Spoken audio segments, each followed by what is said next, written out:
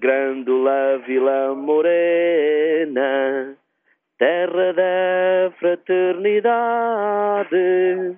O povo é quem mais ordena, dentro de ti, ó cidade. That's an austerity classic from Portugal. Let me explain. The song is called Grandola, Vila Morena.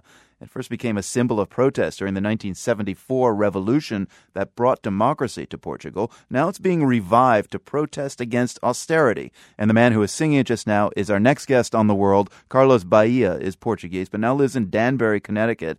And you love this tune, Carlos. You also play it on your radio program, Radio Familia, on WFAR in Danbury.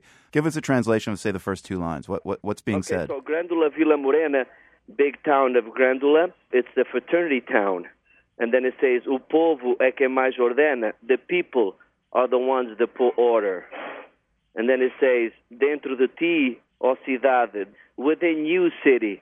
O povo é quem mais ordena. Again, the people are the ones that do what's best. And then it just goes on and repeats itself throughout the song. It sounds pretty patriotic and proud as songs go. It's a very patriotic song, definitely. So how did it first become a song of protest, and who wrote it?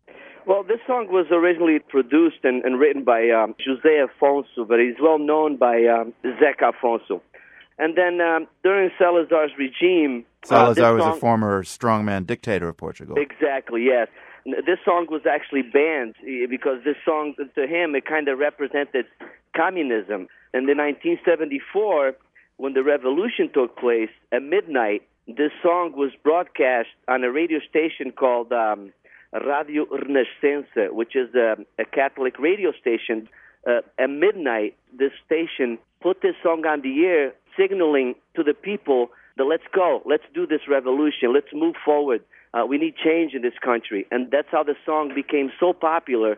Tell me how the song went from being the song that also happened to be a big winner at Eurovision, then kind of triggers the revolution in 1974. Now it's being used to protest against austerity. How do people explain that? The reason is because there's so much going on in the country. The country's not doing well. You know, people are struggling. You know, jobs are not that many. So they're bringing this song back to show the government and the politicians that the people of the country are the ones that matter. And Carlos, I pointed out earlier that you play the song on your program there in Danbury. What's it mean to you? Well, to me, it doesn't. In 1974, I was only 10 years old, so it didn't really have a big impact on me. But I do remember those times. Even my dad at that time, he was very scared because he was opposed to the government.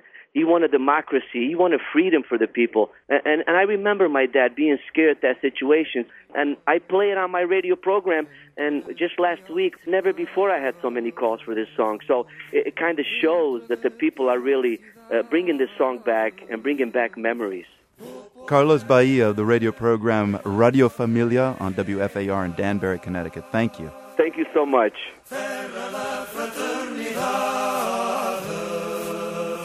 Grandola, Vila Morena. Em cada esquina um amigo, em cada rosto igualdade. Grandola, Vila Morena, terra da fraternidade.